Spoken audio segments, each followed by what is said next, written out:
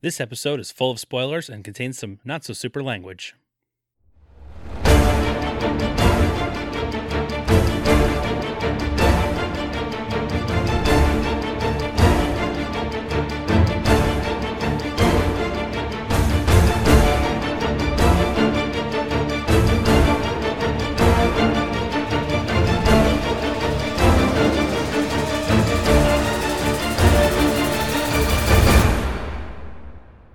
Hello, citizens! Welcome to the Fortress of Potitude. I'm Dave Michaels. I'm Brian Betts. And we are the Cape Podcasters. And this is the show that's just way too lazy to come up with a twisty line right now.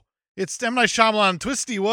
Oh, there's a twist! He did it again. We're all surprised because of the twist and the M. Night Shyamalan. I'm so over him at this point. The twist here is that we didn't come up with a twist. That might be it. Ooh. I didn't even bother putting in the time to think of anything to say. This is the show that fill in the blank. Nope, I'm done because M. Night Shyamalan has broken me. I'm done. Shocker! There's a twist in this thing. Who would have thunk it? I mean, who could have possibly seen that coming? Everyone? Is everyone an answer? I feel like if he ever puts out a movie that doesn't have a twist, that's the real twist. People are going to lose their shit. They'll be like, I know what's going to happen. He's going to twist it around here somehow, and then he doesn't, and it goes exactly as expected, and you go, didn't see that coming. It would be perfect. That's like his long con, and that's his masterpiece right there. It's like he just told a straight film and nailed it. No twisties at all. Just 50 years from now, people watch the movie, they're like, it's the most predictable thing ever. Why do people say this is great? It's kind of like when The Artist won Best Picture as a silent film. It was just 90 years after silent films. And everyone's like, this is masterful. Today, we are talking about Glass from 2019, directed by the Twisty Man, M. Night Shyamalan, him. The Twisty Man. That's probably the title of his next movie. It probably will be, and I'll still see it. I hate me at this point. You know, curiosity just gets the better of you, and you're like, all right, how is he going to twist this one around? I'll go see it, I guess. This curious little cat just won't die. It's true. Cinema cats probably love him. That's right. Brian, you ever seen Glass? I have never seen Glass. I have intentionally avoided it just for the sake of this show. And now that you've seen Glass? I've seen Glass. All right. And I don't know how I feel about it, and I think we're going to have to dive into that as we go. Have you ever seen Glass? Never. And I'm in the same boat as you. I have no idea how I feel about this thing. Part of me is like, hey, that was neat. Part of me is like, why? That's right. It's one of those, I was like, first 90 minutes, pretty neat, actually. Yeah. Next 30 minutes, unnecessary.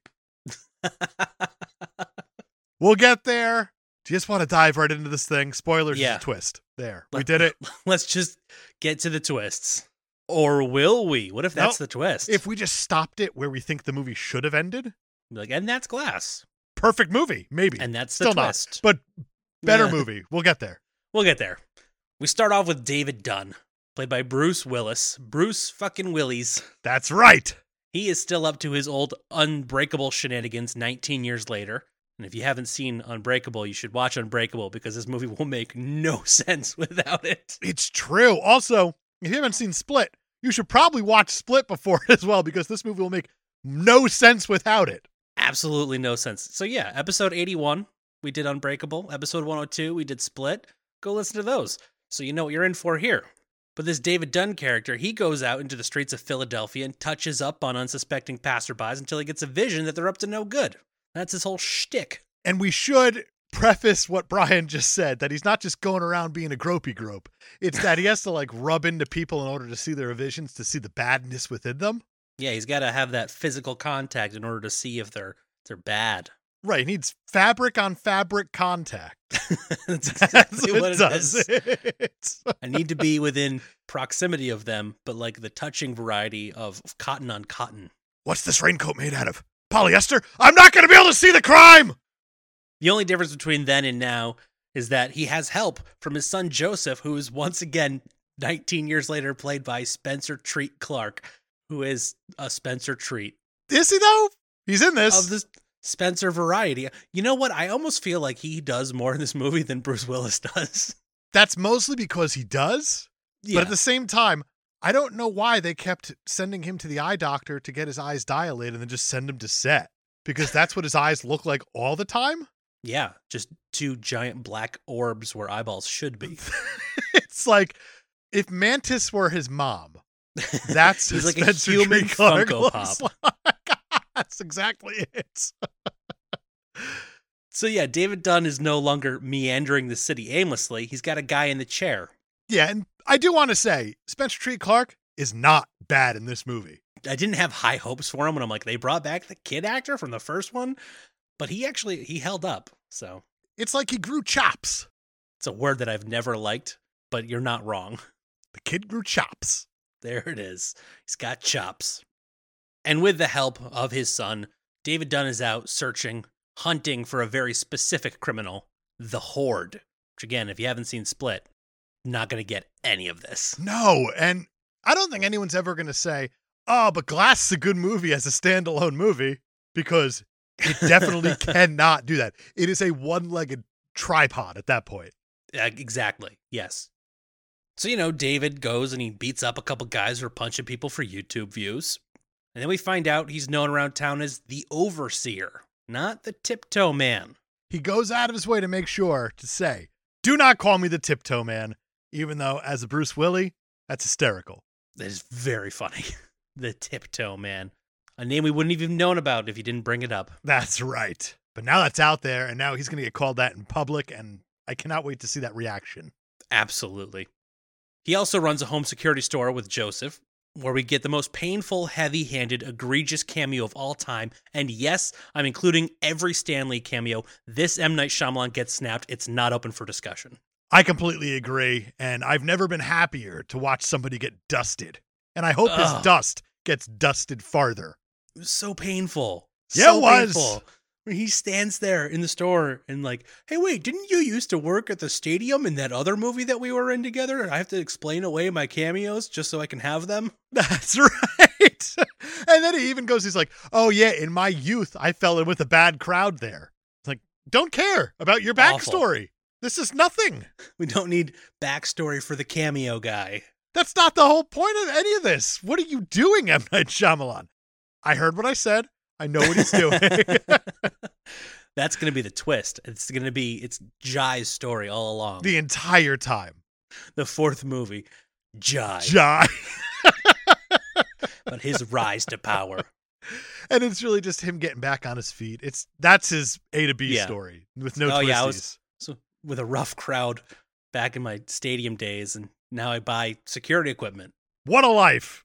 And something happened in Split, but I don't remember what it was. I don't either. Is that the same character though? Yeah. Oh, cool. That's why he had to explain the whole arc in this cameo. Oh my God. Move on. Get him out of the movie. And M. Night's gone. Did it. Perfect. I've never been happier. The Horde / Kevin / whatever you want to call him. It's James fucking Macafucking Voy. More fuckings are necessary because at that point you're going to have to just start doing initials. Yeah, I'm convinced that this movie was just made for him to flex even more. Absolutely. It's like, give me a J fucking, give me an A fucking. That is more or less what it is, because this is a performance that is on another level of good. And I'm not saying that to be facetious or anything. Like, it is that good of a performance. It's next level. I mean, he has like 20 names in the credits. If you don't care to see this movie, that's why you're here. We give you the Cliff Notes version of it in a way. Yeah. Watch it for the McAvoy. If nothing else, it's that good. I agree. If for no other reason, you got to see just James McAvoy flex on everyone. Amazing what he pulls off in this. So the Horde is up to his old shenanigans, though it's been considerably less time since his last outing. It's only been 3 weeks since the events of Split. And he's already rounded up a gang of cheerleaders and is holding them hostage. How do you know they're cheerleaders? Because they're wearing their cheerleader uniforms. That's right. M. Night Heavy Hands. Subtlety. Get out of the room. We're recording. Get out of here. We're talking class. No, subtlety. Why is Subtlety trying to sneak in here? I'll tell you when it's time to come back, and we're recording right now. Come on, don't be rude, Subtlety. It's an M. Night movie. Stay out there.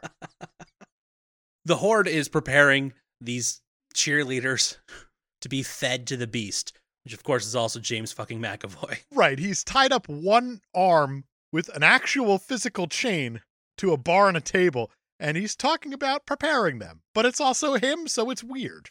It's super weird, but also great. Exactly. He's holding them in an abandoned factory since his zoo setup was recently compromised. Yeah, not great. It's not what you want. No. David Dunn goes for one of his walks, and he rubs up on a not actually 9-year-old Hedwig, who's, of course, also Jimmy fucking Max. But here's my issue with this whole thing, is that you say a not actually 9-year-old, and I get that Hedwig is the 9-year-old personality, but who he rubs up against might as well have been Jamie Kennedy. That's true. Like the way he's dressed and the way he's walking and everything like that. It's one of those, like, that's odd, even for you, Jimmy Max. Like, weird choice of everything there.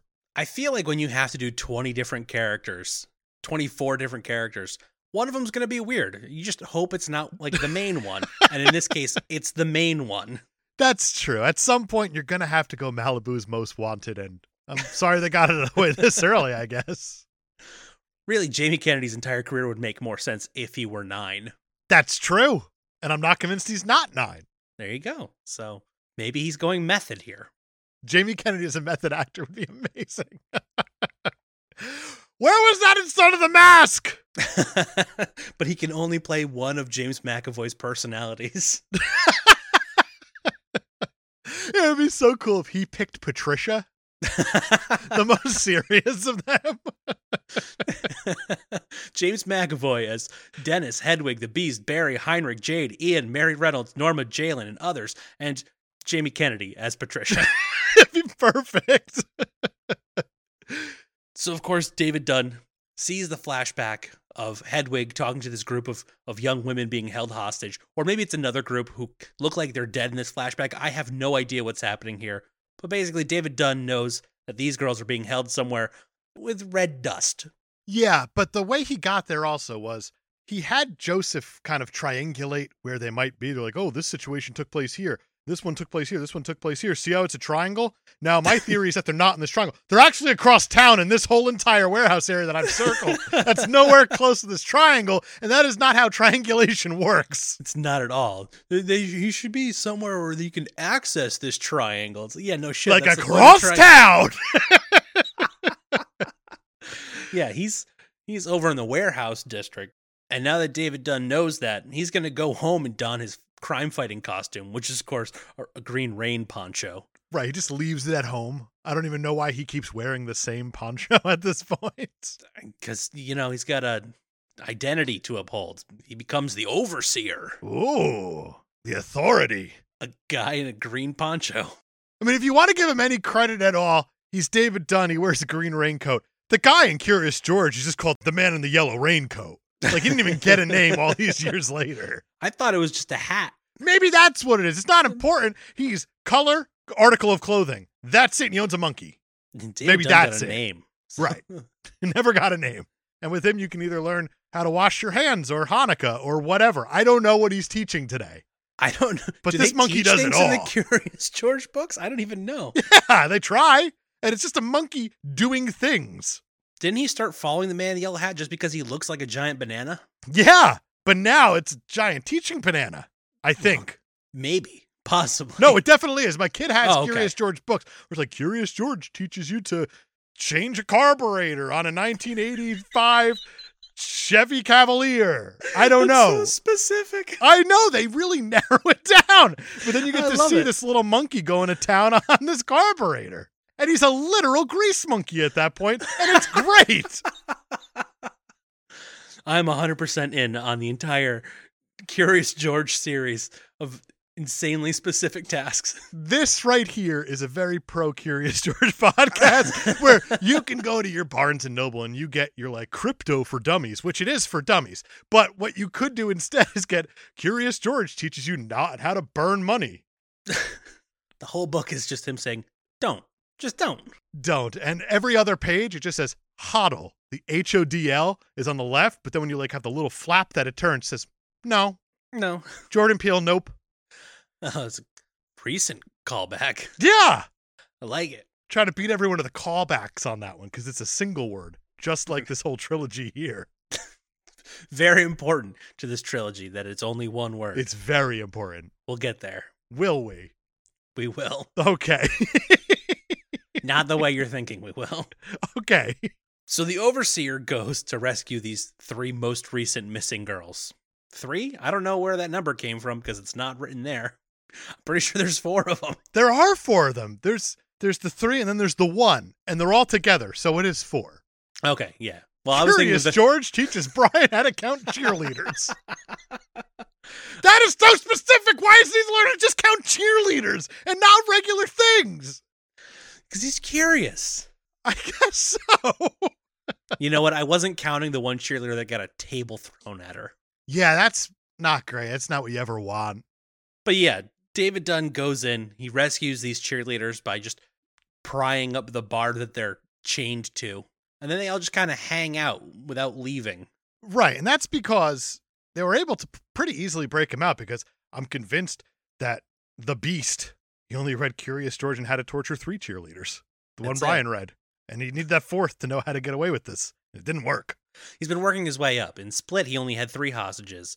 Now he's working on 4. That's right. He popped his Jamie Kennedy britches of his yellow jumpsuit that he's walking around in. I don't know what his costume is. It's not important.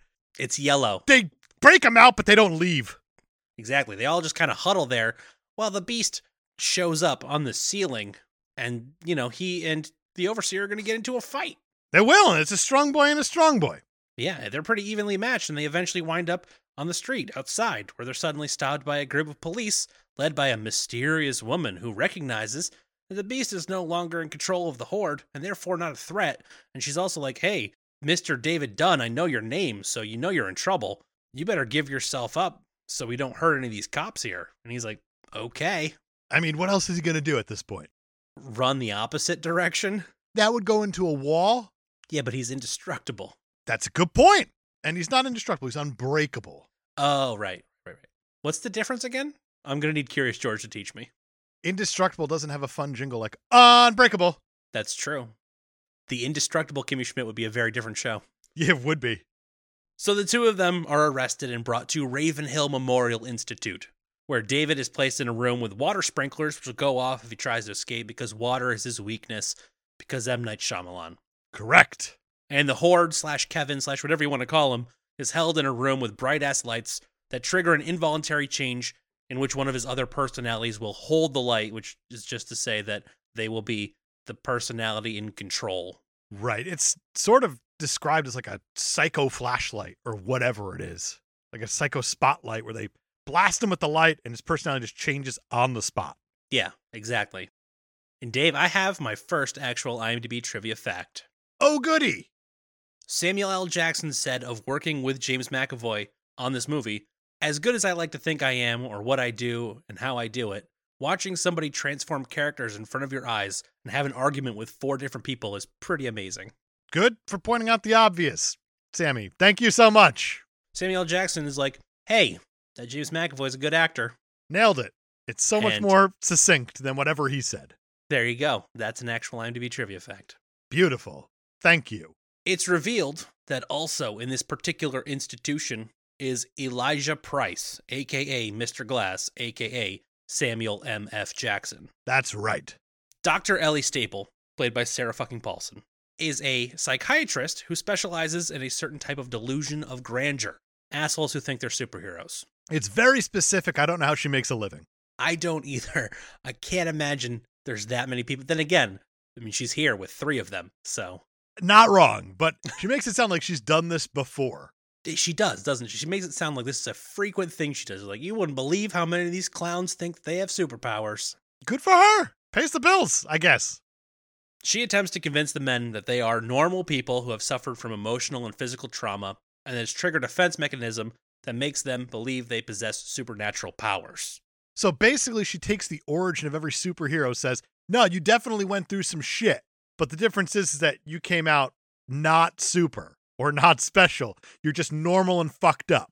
Yeah, and you think you're special, which makes you even more fucked up, actually. Exactly. That's good doctoring if I've ever heard it. Best bedside manner is telling people they're fucked up. That's right. She also appeals to Price's mother, played by Charlene Woodward, Joseph Dunn, and the human embodiment of Stockholm Syndrome, Casey Cook, played by Anya Taylor-Joy. She really is the human embodiment, though. Man, is she leaning in on this. It's just like, hey, remember that guy who kidnapped you 3 weeks ago? Why don't you go hang out with him? Subtlety. No, we're not done yet. I'll tell you when we're done. Just stay out of here. I'll tell you when we're done. Sorry. Carry on. Sorry. I have another actual IMDb trivia fact. Oh, joy. Another. How many do you have? Like, I'm terrified right now. Enough. Okay, that's the wrong answer. Samuel L. Jackson, who played Elijah, is 5 years older than Charlene Woodward, who played Elijah's mother. Okay. That's weird casting. Sometimes you gotta be 5 years older than your mom. That's right. And also, I have what I suspect is a caped IMDb trivia fact. Oh, boy. There's 4 that I submitted, and I don't know what's been approved, what hasn't been approved, or what's been removed even at this point, because I don't know when you look this stuff up, and apparently things get removed all the time.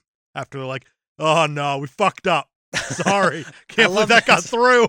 Approve facts now. Ask questions later. That's right.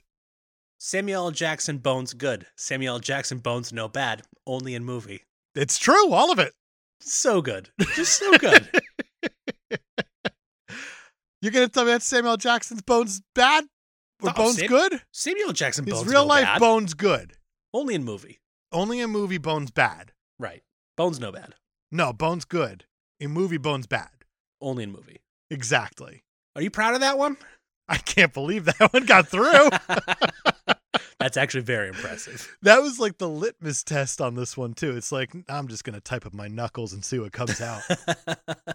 And they were like, yeah, sure, send it. Yeah. And then a day why later, not? like, maybe we should look at these. There's only 70 on here. What's another one? Oh, this movie really needs facts. Approve everything. Exactly. Just fire away. Dr. Staple has 3 days to convince the men of their delusions, or they'll be brought to trial for their crimes, which is weird because it certainly seems like Mr. Glass has already been institutionalized for the last 19 years, and now it's like, you have 3 days. But also, how do they get a trial for their crimes that quickly, and what are their crimes? Are the Miranda rights not a thing in Philadelphia? That's the twist. They all get off on not having their Miranda rights read to them. On technicalities. I like the idea of holding Mr. Glass for 19 years and then like 3 days after arresting James McAvoy. We're going to trial. We got everything we need now. Unbelievable. During a session with all 3 men, Dr. Staple recalls Kevin's past abuse from his mother, which spurred the transformation of the Horde, as well as the time that David was nearly drowned in a swimming pool, just bringing up everybody's shit in a 3-person meeting. It's a weird 3-person meeting, too, because you have the Unbreakable Man, who's the only one who's chained up, and he's also possibly the most reasonable one here. Yeah. Like, he's not going to try to hurt people. Then you have Kevin, the James McAvoy man, and he's sitting there just flipping personalities like crazy. They got the big flashlight behind. Gotta have the hypno the doctor, just in case. And then Elijah's just sitting there drooling. Yeah, he's pretty sedated. He is. Or is he? We'll get there. It's another mini twist. Whoa. It's a tiny twist. Tiny twist adventures. Are we there yet? Are we there yet? Are we there yet? And the answer is always no with an M. Night Shyamalan movie. No. We're never there. Never gonna get there. Oh, wait, she also brings up Price's childhood running with a carnival ride that done fucked him up real good. The kid got on a carnival ride, and he's having the time of his life, and the mom runs over to the carnival ride. And she's like, no, that's my kid. He's gonna break if you put him on that thing. And then sure enough, the kid breaks all over. He sure does. This mom's got to keep an eye on the broken kid outside the carnival ride. You can't let him through those gates. And this carnival looked packed. There's going to be a line of kids out there. It's not like he just got on a first ride. If you've got a kid that's that breakable, keep an eye on him. Keep a leash on him, but a light one. Right. He'll break, obviously. If he tries to run out of the bounds of that leash, that kid's going to get hurt. It's not going to be good. So Dr. Staple tries to convince David that he's got some sort of forensic analysis Rain Man abilities, and that he's also got a brain injury from the train crash, and also some stuff about Kevin watching YouTube videos about mountain climbers, and that's why they can do super stuff. Now, here's the thing that I actually do want to bring up, is that this movie had me here.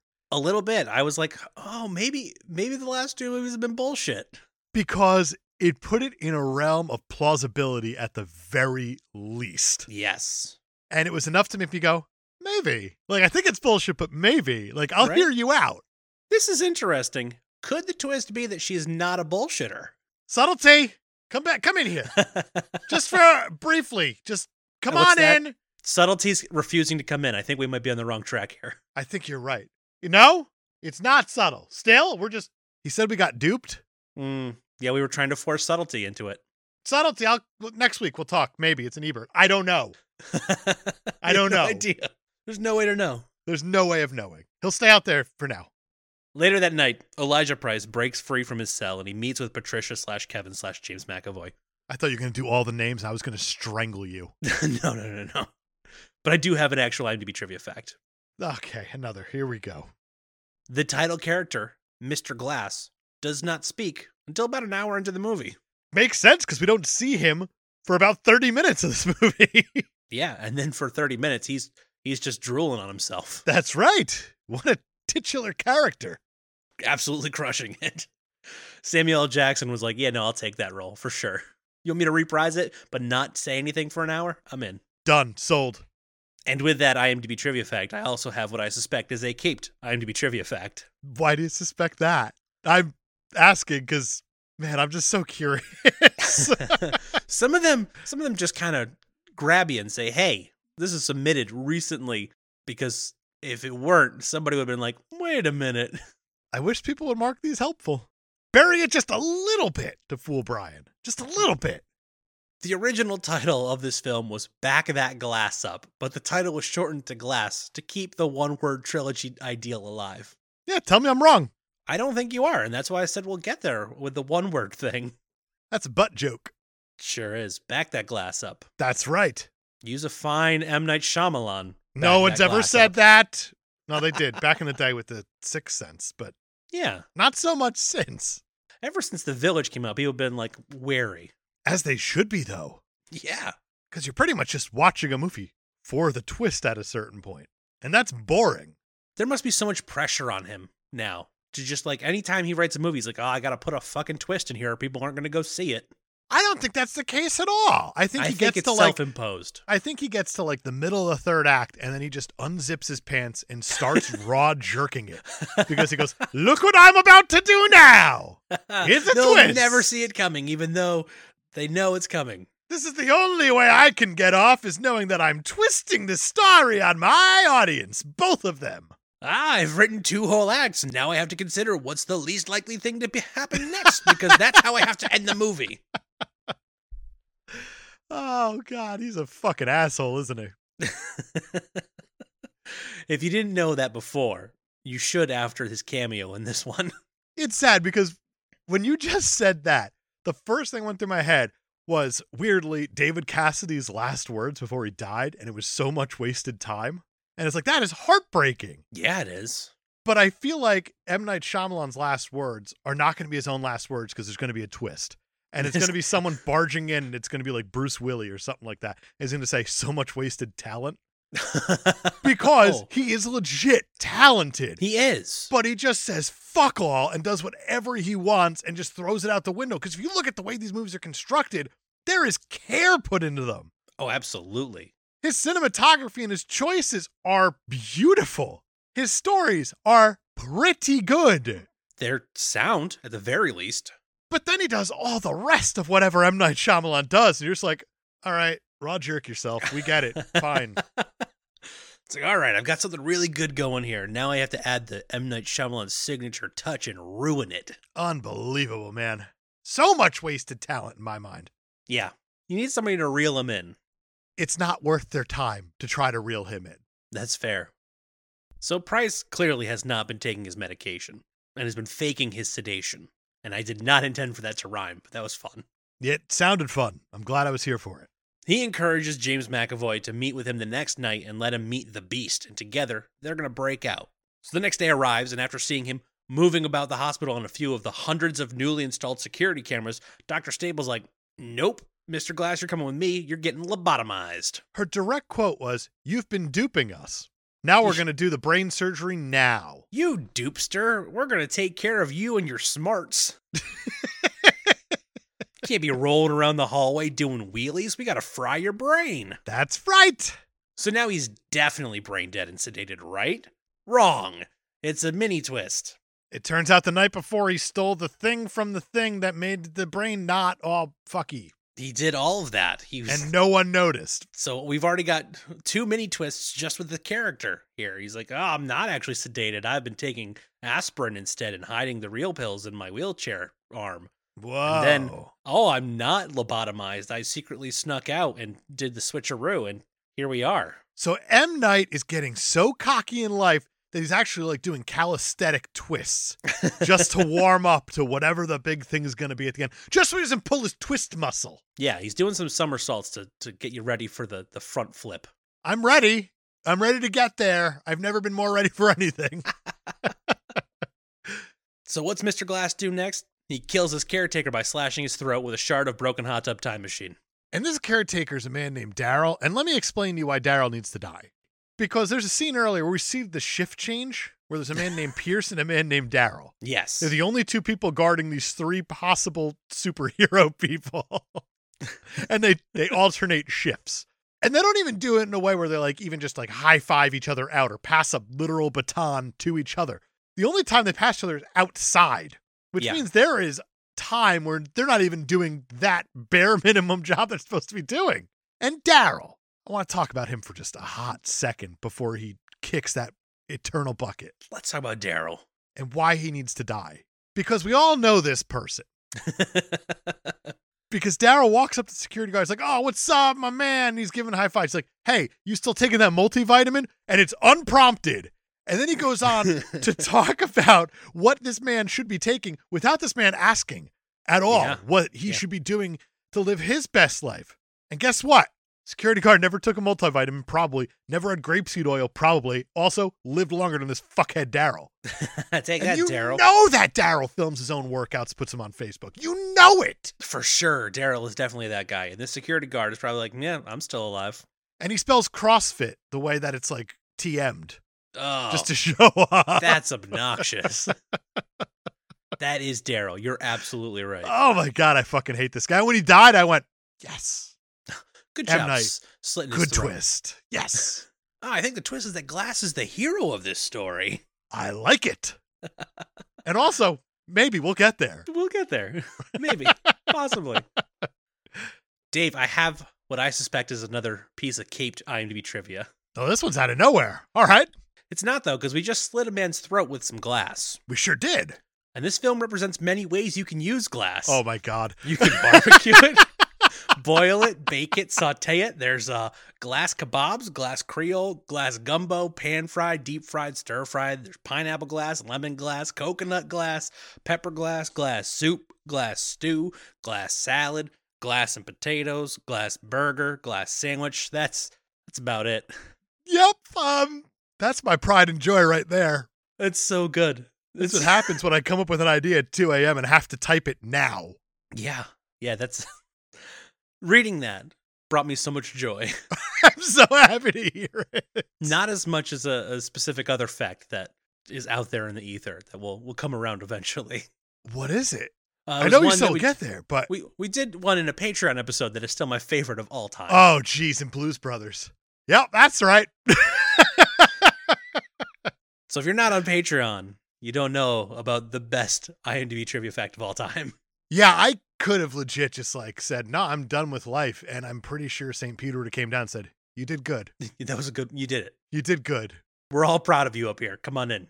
You can hear that as well as the rest of our Blues Brothers episode when it drops for free on the main channel, only on February 26th. So you better subscribe. You better be subscribed because it's going to be up and then it's going to be down. And if you miss it, you miss it. You're going to have to join Patreon to hear it. Which you should do anyway. Be cool. Be like our favorites. Right. And especially for next month because it's a charity month. We'll get there. Exactly. We'll get there. So it turns out Mr. Glass had intentionally been caught on camera and had already sabotaged the lobotomizer machine. And with that, Mr. Glass escapes to the Horde cell and deactivates the hypno lights. And it's on. It really is, though. Like, I'm getting jacked up for what's about to happen. Yeah, this movie goes from a bunch of people sitting around talking to all of a sudden things are going to happen. Yeah, we're only hour 30 in. We're 90 minutes into the movie. We should probably stop just doing exposition every scene and have things happen. Subtlety, where are you going? Why are you going farther away? Oh, you know what's coming up? That's probably the right move. Okay. He's going farther away. Subtlety is very self-aware. He absolutely knows what's coming here. So Mr. Glass and the Horde make their way to a secret room where the beast is unleashed, and he deems Price broken, and therefore an ally? Yeah, that makes sense to me. He's like, I didn't kill the girl because she was broken. You're also very broken. You've broken 94 bones, and that means I won't kill you. I guess if you have to have some moral code, right? Sure. I guess. You've suffered, and therefore I won't make you suffer. Okay, good. Price explains his plan to have the Beast and Overseer battle each other at the top of the newly erected high skyscraper in Philly, because the media coverage for the opening of that building is going to be insane, and once the whole world discovers that superheroes exist, they'll know that superheroes exist. And I love how they keep referring to this building as the highest building in Philadelphia. Yes. Just over and over again. That brand new highest building in Philadelphia. Unbelievable. It's like they named it once and then just didn't even bother doing it again. The Osaka building, I think it is. That's what it was. But then they just repeatedly said, the highest building in Philadelphia. That new big. That's it. Exactly. The Beast agrees to help Mr. Glass make his way through the facility. He's like, we're going to do this thing. I like your plan of letting the world know that I'm real for reasons. Yeah, the guy who's hidden now wants to be a real boy. No strings on him. That's right. Mr. Glass uses the intercom system to tell David in his cell that he deactivated the water sprinklers, and now he's got to get out of that bad Larry. And David's like, what if I'm just some guy, though? And Mr. Glass is like, well, if you're just some guy, then me and the Beast are going to go blow up the Nakatomi building or whatever it's called. And Bruce Willis hates when you try to blow up the Nakatomi building. It's true. It's like his only thing, really. It really is. So he starts punching the metal door and he dents it a little bit. He's like, oh, wait, I am a superhero. So then he just blows that bitch right off the wall. And then he stares at the camera because there's always a camera somewhere. If you do something that badass, you got to look at the camera like, yeah, you know what time it is. I did a thing, and now I need to stand still for a certain amount of time before I'm allowed to do the next thing. It's like this movie has to load. Hey, did you do your triumphant pose? Because we can't get to the next scene unless you do your triumphant pose. Not allowed to do it. You've reached a save point, and now you need to go on to the next thing. Don't turn around and look at that explosion. Not allowed. It's true. So then he takes his sweet time finding and putting on his raincoat before running out of the mental institution. All of that is nuts to hear. Some of the things that happen in this movie, I'm like, really? Most of the things that happen in this movie, I was like, really? The Beast wheels Mr. Glass through the facility basement, killing a bunch of orderlies and security guards along the way, and eventually they make it to the outside. That's it. They made it to the outside. All this trouble to get outside. We did it. We're outside. And then Price's mother and Joseph and Casey, they're all there too. Because.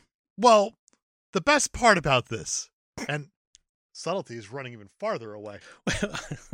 Is that possible? You might need to actually call Subtlety on the phone now. I might have to talk to Subtlety because the direct quote here from Samuel L. Jackson is, a gathering of main characters. It's been a while since we had a heavy-handed moment like that, but oh boy. Yeah, it's almost as bad as when he said, it looks like the bad guys are teaming up.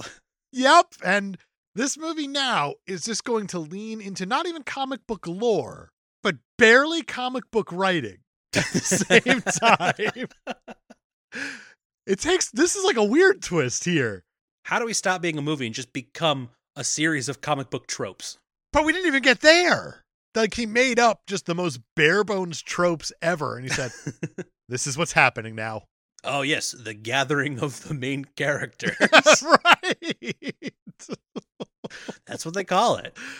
Everyone knows that. That's the Superman and the Jimmy Olsen and all the other main ones together. Yeah. And they all point it out whenever they're in the room with each other. Everybody the gang's all here. All come of us together. Main characters. Oh, good. No supporting cast, as I intended. Good. Now we must say the plot. Now that it's only us main characters. Of course. So Mrs. Price, Joseph, and Casey gather just in time to watch the showdown between the Beast and the Overseer, while, of course, Mr. Glass watches on, barely by the sidelines, just so excited, having a blast. He's like, look at these guys. They're doing the thing that I wanted them to do. And I love how he openly calls it out. Or is this his mother who calls it out? I'm not sure. His mother knows a lot about comic books. One of the Price folk is just like, oh, this is what you call in comic books the final showdown.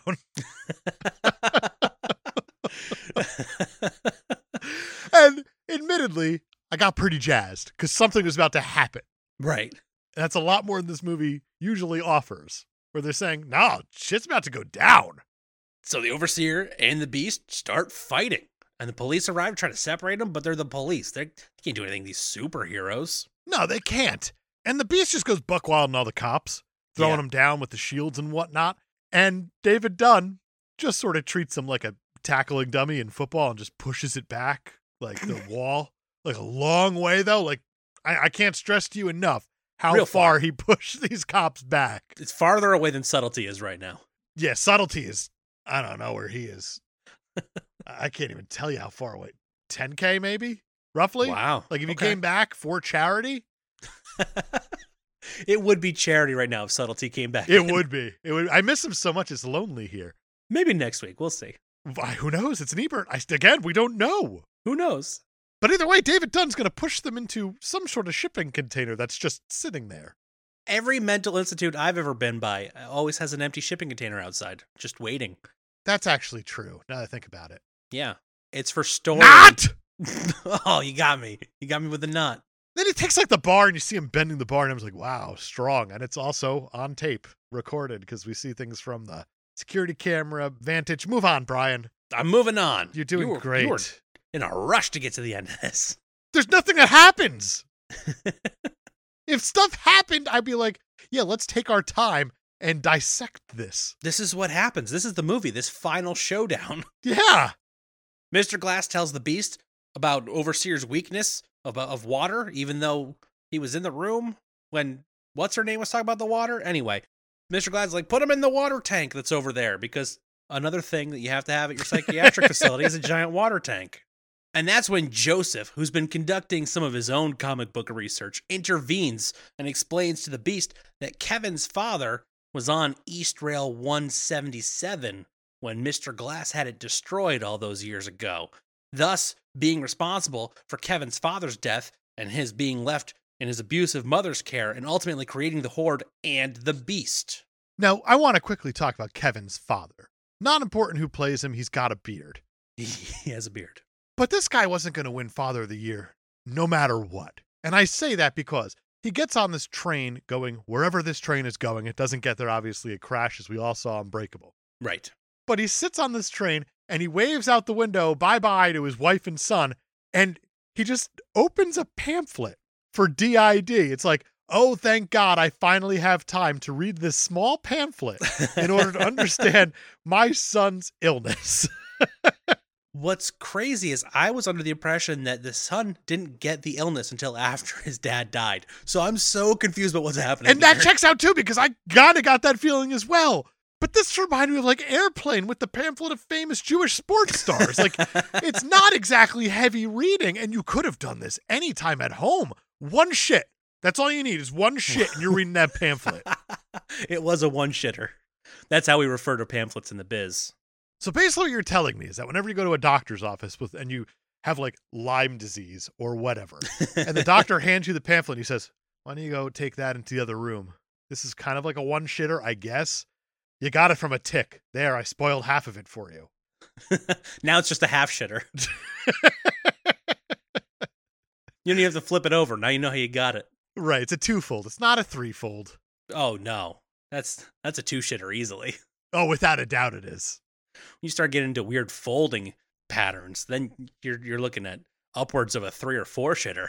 And that's insanity to me. And that's why I feel like Taco Bell needs to get into the pamphlet business. Oh, absolutely. Ski resorts are known for 4 shitters. Oh, without a doubt. You got to put the whole map on there and all sorts of information about their bullshit. But with a ski resort, the difference is that whenever you have the map and you have a lot of reading, typically they shorten it up even more and they call it a double brown diamond. So you have to like really read it quickly because there's a line outside in the front waiting for you. That's really how they determine it. You don't want to be rude. Yeah, they're like, hey, do you want to take this in with you? And you're like, bro, sure. Oh my god. Oh, hold on. Suddenly came back. Fuck you, Brian. Fuck you. Fuck you. He's running away now. Wow. Subtlety came back just to yell at me. That's right. And then was like, I got to get out of here before they start talking about glass again. Oh, I forgot we got to finish the movie. Yeah, carry on. Sorry. I got so excited about pamphlets and brochures. And one shitters and two shitters? Exactly. How can you not blame me for getting excited about that? Mr. Glass is pretty excited about things because he's created now a superhero and a supervillain. The supervillain took a little bit longer to make, but he's done it. And he's like, I'm a mastermind. And the Beast is like, thanks for creating me, but you know I can't trust you now, right? Like, my whole thing is protecting Kevin at all costs, and you caused him pain, so now I'm going to gently grab your shoulder and break your collarbone. And that's what he does. And you hear it? I didn't like it. Yeah, and that's when Overseer, David Dunn, he's like, hey, Beast, man, your fight is with me. And Mr. Glass is like, the enemies become allies, or something like that. Or something like that. Equally ham-fisted. It was like a Dick Tracy, the enemy of my enemy is my enemy, but it was Samuel Jackson saying M. Night Shyamalan's words. So, yeah, so just throw him in a blender as good who as gives Dick a damn? Tracy. Right. So then the Beast punches Mr. Glass in the chest, breaking his ribs, which pierce his lungs, and mortally wound him. And he's just like, he's going to go lie on the ground for a while the Beast flings Overseer into the water tank. We finally got to the water tank. We did it. About damn time. And he fights him in there until Overseer manages to break through the wall, and the two splash out onto the institution's lawn, and the water from the tank fills a pothole that we'll get to in a second.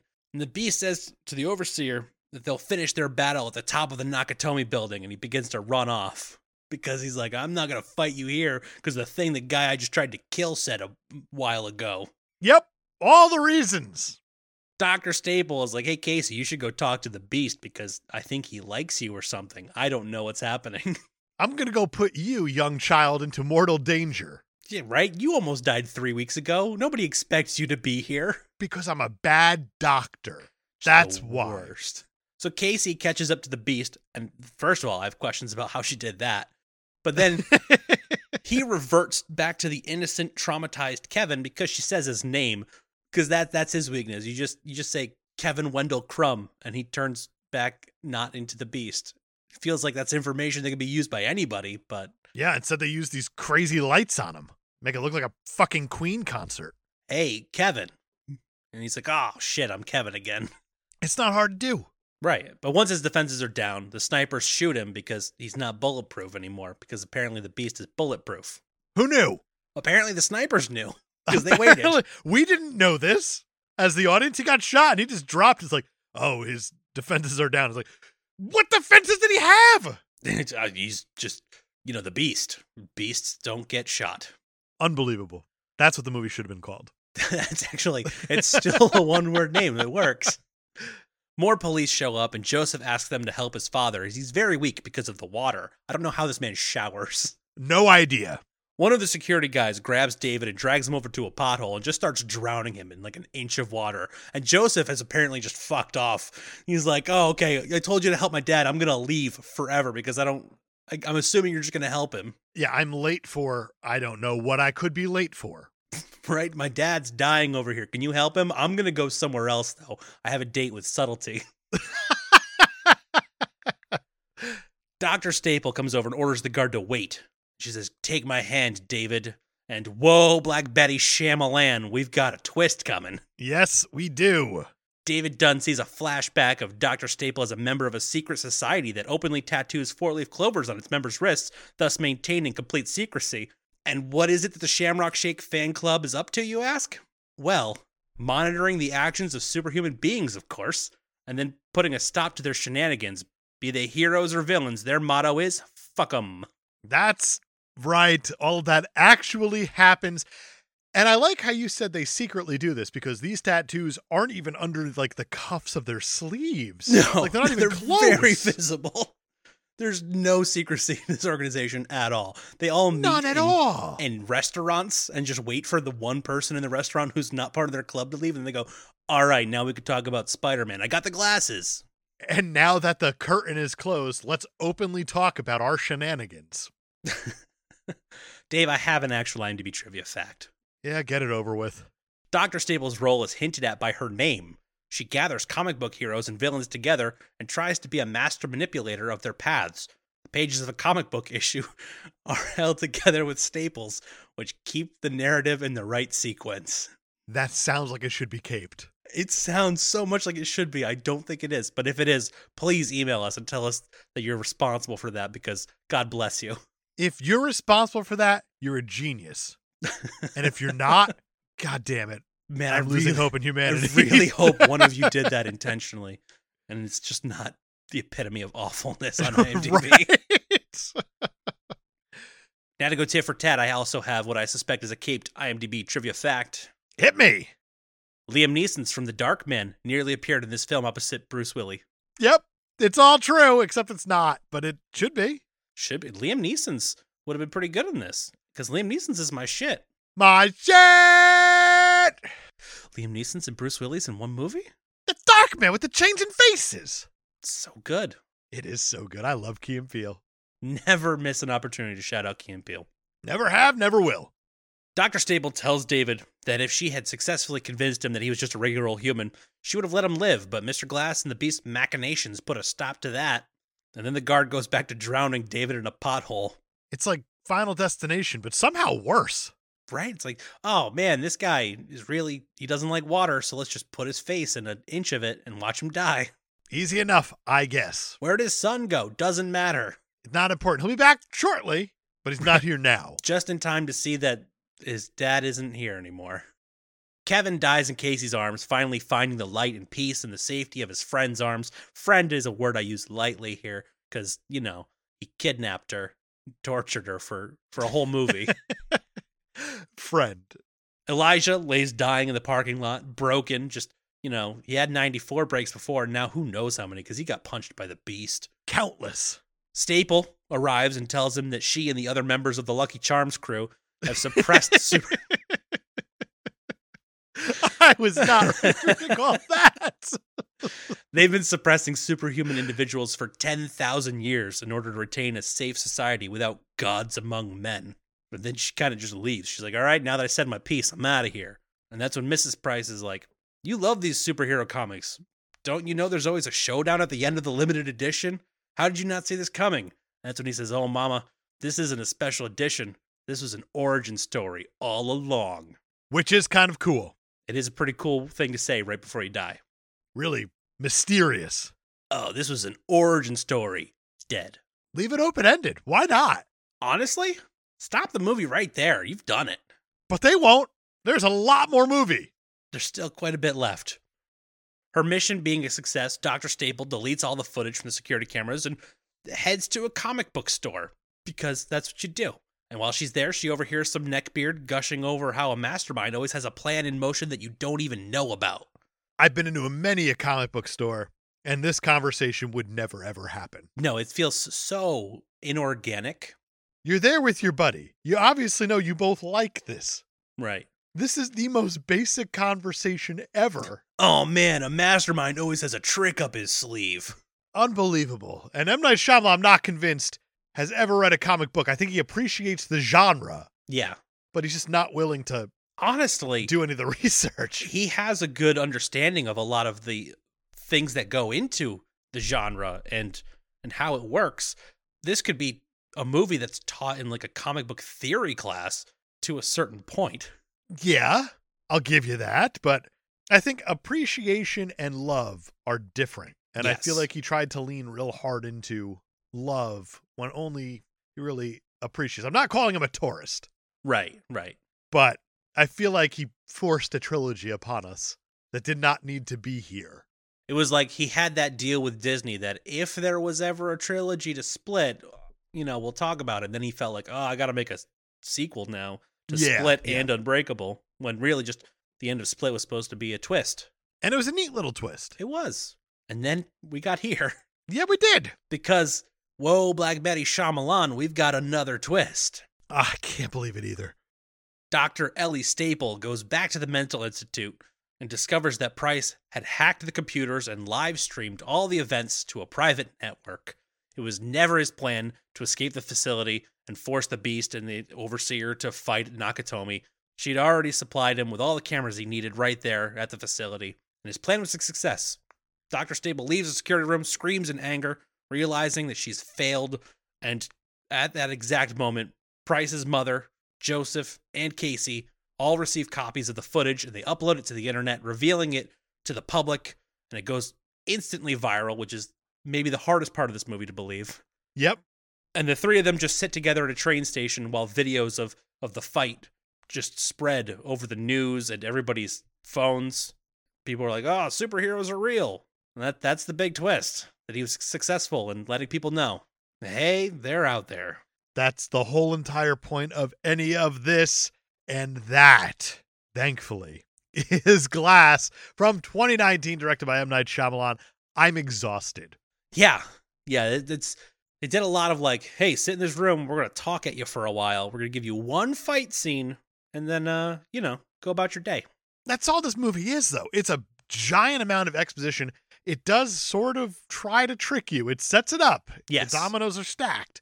But then, like, they knock it over, but it's like some douchebag, like, hit it too far to the right, and, like, the first one fell and the rest just missed somehow. They never got where they set it up.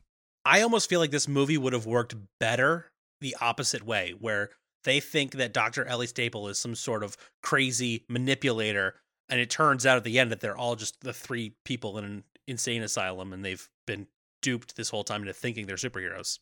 I think I like that more. I wish that they leaned in harder to the, no, you're normal. This is your childhood trauma. Let's address that. Let's play with that. Yeah. But they address it, but then they just move on so quickly from there. So it's a strange spot to hit the gas when you actually finally have a hook for this audience. Yeah, I totally agree. This is a weird movie. It's very weird. I still don't know if I dislike it or not. I think I like it. I think I don't like a lot of it, though. But Yeah. overall, I'm pretty happy that I saw it finally. I understand it. I appreciate it. It really does a lot to develop the lore of this Unbreakable verse. And should M. Night Shyamalan, even though he said he has no interest in doing it, make more movies in this universe, he has set up a solid origin story and a universe. He absolutely has, but do you think there's going to be another? I don't know how you do it at this point unless it's just a completely different story and then like, oh, twist at the end, here's Dr. Ellie Staple. Yeah, that's pretty fair, I'd have to say. But do you think anyone's asking for another one? I don't think so. I think I agree, and I say that because Rotten Tomatoes 1/100. What are you thinking? Oh boy, 68. 36. Wow, that's really low. Audience score is 67, though. So Oh, okay. bravo to you for getting awfully damn close. Roger Ebert didn't see this. He was not unbreakable. But Anthony Lane from The New Yorker did see this, and he said, you have to admire Shyamalan's efforts to deconstruct a genre that he evidently loves, yet there is just so little to haunt or to fool us in the result, and a few sharp laughs might have helped his cause. That's true. This movie's very dry. It is the driest of dry. Joe Morgenstern from Wall Street Journal said, the concept is intriguing, but the emotional payoff is negligible, the surprise ending is feeble, and the whole enterprise resembles a recycling bin. Got him. And he's not wrong. No, that's honestly, it's accurate. That's unfortunate, but it's accurate. Brian Lowry, CNN.com, he says, for those intrigued but not anticipating too much, it's the sort of flawed but reasonably entertaining effort that can be viewed as glass half full. What did he say? Reasonably entertaining? Yeah, reasonably entertaining effort. Not even that the movie's reasonably entertaining, but it was a reasonably entertaining effort, I guess. That's a damning sentence and also completely accurate. And that was a freshie, too. Yeah, It the sounded first two like it, were for sure. for Rottens. That's a freshie. And this one's also a freshie. And it's Matthew Rosa from Salon.com. He says, it is a successful movie on its own terms. That's not true. And an ideal closing chapter to M. Night Shyamalan's East Rail 177 trilogy. So there you go. They, I guess, have an official name, according to Matthew Rosa of Salon.com. It's the East Rail 177 trilogy. It just rolls right off your tongue. Oh, yeah, it's definitely, and it's easy to remember because it's got a number in it and all that. Yeah. Our good friends on Letterboxd, they had quite a bit to say about this. I bet they did. From May 28th, 2019, with a conceit as strong as Bruce Willis's superpower and a plot as brittle as Jackson's bones, I'm as split on this as McAvoy's mind. So much to enjoy, especially McAvoy embracing his character even more, and so much to be annoyed by. Shyamalan's incessant twisty-turny fetish. Arrgh! It is a fetish at a point. Absolutely. And that was actually a very well-written Letterboxd review. I agree. From May 27th, 2019, burned slow and was exactly what I wanted as far as a conclusion. The angles, the camera work, the security footage, the emotions, the trauma, the empathy, and the continuous grounded take on an over-climactic genre gave me plenty to think about. I can't wait to revisit this again and decode a little more. Worked for me. Definitely my kind of thing. The love I have for M. Night and how much he puts into his work, even if I don't love everything he's made, is pretty unbreakable. Those are some really nice words. It was, and yeah, it's not for a lot of people, but it is for some people. Absolutely. You like what you like. Everything they said was valid, too, so. I agree. From May 28th, 2021, knew this would work better for me on rewatch. Absolutely devastating. Absolutely devastating? I could see where they get that, but it also kind of makes me want to rewatch it. Now I'm curious. Because this movie does end on a big old downer. It does, but there is that narration that Mr. Glass does over the footage of the fight that it's like all about hope and leaning on others and having permission to be superheroes and self-belief and all of that. So, I mean, it's got a sunny disposition attached to it, kind of. Despite our 3 leads dying? Yeah. Okay. Super sunny. All of their sidekicks are wearing their colors. So, That's a good point. Things are great. They're all smiling because people know about superheroes. Oh, hooray. Not that, their families and captors are dead in one person's case. Exactly. The last one I have is from February 20th, 2020. Pre-quarantine, this film was one of the worst things to happen to me. Wow. And on that note, let's give this thing a super stuff score. Let's do it. Story and motivation. It's hard to say because it's a twisty movie. It is twisty. The story, though, I think you have with Dr. Ellie Staple collecting these people and trying to convince them that they are not super. Which I like quite a bit. Yeah. And then the triumph of course, the superness in the end. I'm going to go with a 0.5 because I like what's set up. I don't think it gets fully where it wants to go. Yeah. And I don't think it delivers the ending like it thinks it does. Yeah. And I think only 2 of your leads have solid motivation. Like, I think Bruce Willis's motivation is there. And Mr. Glass, Elijah Price, definitely has motivation. I just don't think you get anything from the Horde. So let me ask you this then. This movie's called Glass. That's true. This is his movie. It is. Overall, he is the hero at the end of this, and he does succeed in his mission. How's that for a twist? 1. I think it's a 1. Son of a bitch. Holy shit, M. Night Shyamalan, he pulled a twist on us in the Super Stuff score. What an asshole. Subtlety, come back. Come back, Subtlety. Hero. Oh, shit. God damn it. Oh, no. For all the reasons we just said, 1, I guess. For the first hour of the movie, he doesn't talk. No, but it works. It does work. And then he shows up, and he shows up hard. Yeah, he does. And he successfully completes his mission, even though he sacrifices himself for his mission, too. Oh, my God. God damn it. That's a 1. Oh, my God. What is happening? That's a 1. Villains. It's the doctor lady. Yeah, it's Ellie Staple and the whole Shamrock Society, or whatever they're called. And she fails miserably despite thinking she got her win. Yeah. And it turns out like it is the most epic fail in 10,000 years. She's like, I did it. I did everything I set out to do. And then M. Night Shyamalan was like, actually, I was in a rough crowd growing up, and a twist. She had 3 days to get these characters right. She failed. She failed. I'm going to go 0.25 because she's just there. And I don't actually know what she's trying to do most of the time. Like she pops up when it's convenient for her to pop up. Yeah, I agree. 0.25. Parents. He's got a living mom. We know he's got a living mom. We also do see the active death of one of James McAvoy's parents. But he's not the lead. He's not the hero. Lead. He's one of the leads. There's 3 leads. He is one of the leads, but he's not the hero. But he's not the titular hero. You just don't know. 0.25 for not knowing.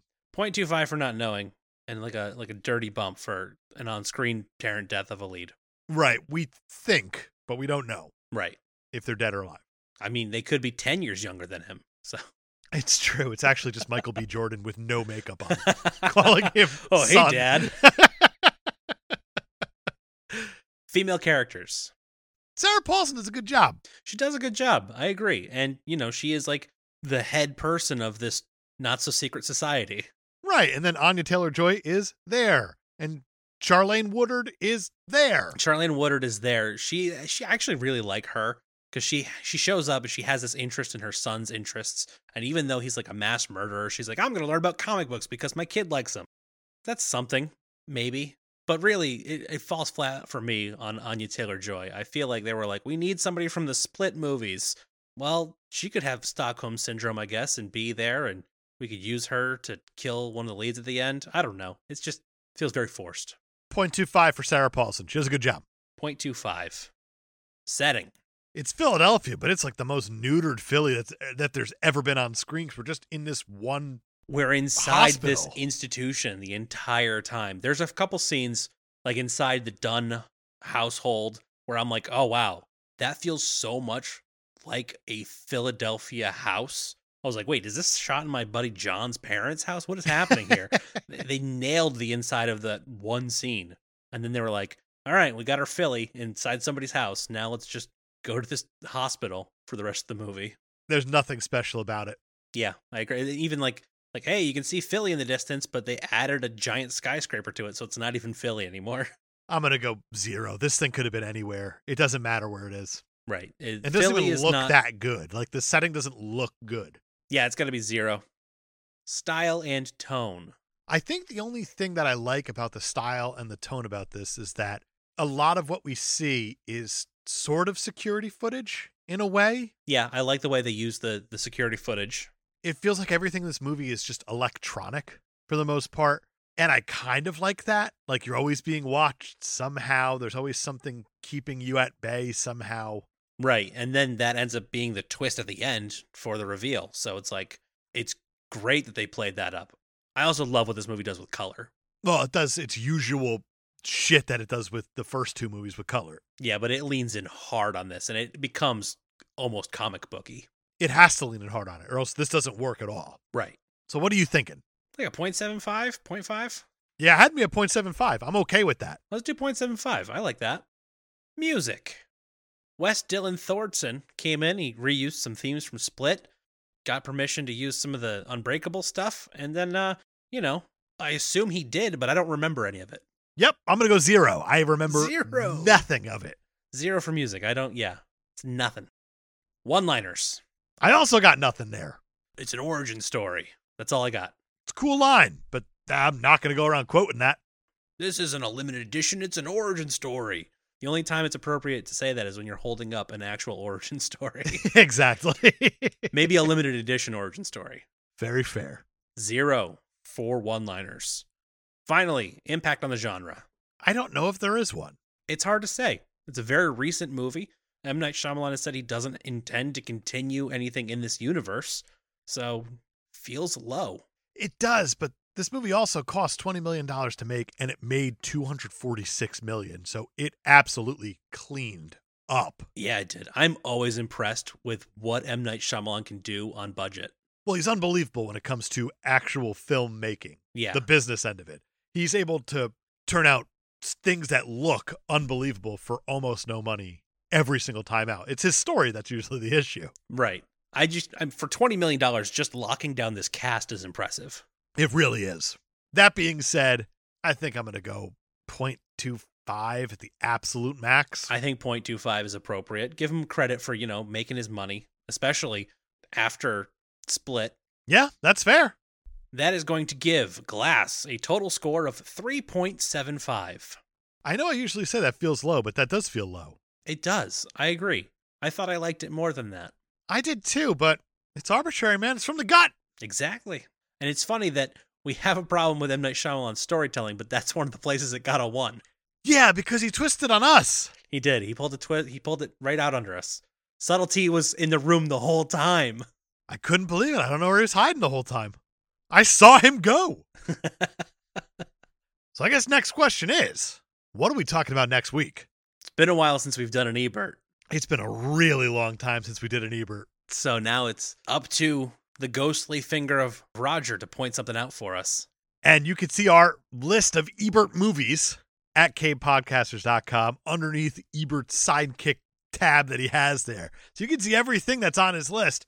And what we do is completely random. We have no idea what's about to come up. We never know how it's going to roll out. And Dave, yeah, this is an interesting one. Next week, we are going to be talking about the 2014 film starring Dwayne Johnson, Hercules. Okay. Why not? I didn't even know that was in the Ebert list. Brett Ratner. Oh, great. That fucker. Yeah, so here we go. Okay. Next week, Hercules. Starring The Rock. Yeah, that's a surprise. Until then, thank you for listening. Be sure to rate, review, subscribe. Join us on Patreon this month for Blues Brothers. Email your questions and comments to capepodcasters@gmail.com. Follow us on social media at Cape Podcasters, where we always throw up a post asking for your questions and comments. And we only got one comment this week. And it's okay, because it is Jeff Miners. And he writes, Jeff Majors here. The Hague gave me enough time to write this message. I've never seen Glass. Well, time to go back to my cell. It's been torturous having to share it with some ginger guy. He won't say his crime, but I think he touched another man's rhubarb. They say I'll be free when I watch Fawlty Towers 100 times. Problem is, I can only watch one episode a week. Might take me a long time. Much love. If that's what it takes to get out of prison, I'll watch Fawlty Towers all day. I love Fawlty Towers. It doesn't seem like that rough of a sentence. No, but what you got a ginger guy who won't tell you his name, yeah. Touch another man's rhubarb, you better cover up your rhubarb, bud. That's true. Protect your rhubarb at all costs. Exactly. Brian, you got anything else? As a matter of fact, I do, Dave. Next month, over on Patreon, we're doing something special. We are once again raising money for charity. We had a listener reach out to us a little while ago and send a very nice message. Unfortunately, this listener experienced a loss over the holidays and told us that our episodes helped him get through it. And we asked if there was anything we could do in return.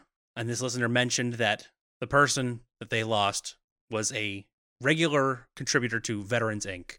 And we have this platform, and it just makes sense that we use it for good. There's a quote from Kamala Khan, Miss Marvel. Good is not a thing you are, it's a thing you do. And we have this platform, so we might as well use it. So for the month of March, we're going to be once again raising money like we did in October on our Patreon. Everything we raise is going directly to Veterans Inc. And we're going to be talking about Young Frankenstein, so it's going to be a good time. It's absolutely going to be a good time. Open up those purse strings in March. You can close them up again in April if you really, really want to. It's about doing the right thing and giving back. And it's going to be potentially a good percentage of the content you're going to hear in March. Because sometime early in the month, we're going to be taking our first ever Cape Podcasters break. But like a true break this time. Yeah, we're not going to be doing Loki episodes in the middle. Yeah, and it's my fault. I didn't pull out again. So I was able to do the show through kid number 2 coming. What was that, a year and a half ago? Whatever it was? Yeah. I don't even know. I'm not going to have the time to do it with kid 3. No, it's a lot to take care of at once. Yeah, so we're going to be taking a true break. You're still going to get your Patreon episodes. Yep. You still might get a couple little surprises here and there depending on time. But we are going to be taking a true break. I know we have this streak of 160 some odd episodes that we've done every single Monday for that stretch, but it's unfortunately going to have to come to an end, and we will be back pretty shortly after. We're only taking a few weeks off, but it's a needed few weeks so I can get my life in order. You can get all of your taking care of the kid nonsense out of the way so we can go back to talking about superhero movies. The big one's going to watch the little one, and then I'll be watching the capes and the tights again. It'll exactly. be great. That's why you have the big one. Exactly. What's the point? If that's not it. Let's not get into semantics here. Either way, we're taking a break. You're still going to get your Patreon stuff, but definitely subscribe in March. Donate. Cannot repeat it enough. We're going to give you guys a little bit of a taste if you're a subscriber next week with Blues Brothers for free. But once you hear that, head on over to patreon.com/kpodcast. Just subscribe for a little $1 a month. It's going to a good cause in March. Exactly. So, Brian, besides all that, do you have anything else? No, that's it for me. Fantastic. We're going to see you guys next week for Hercules. Same pod time. Same pod subtlety.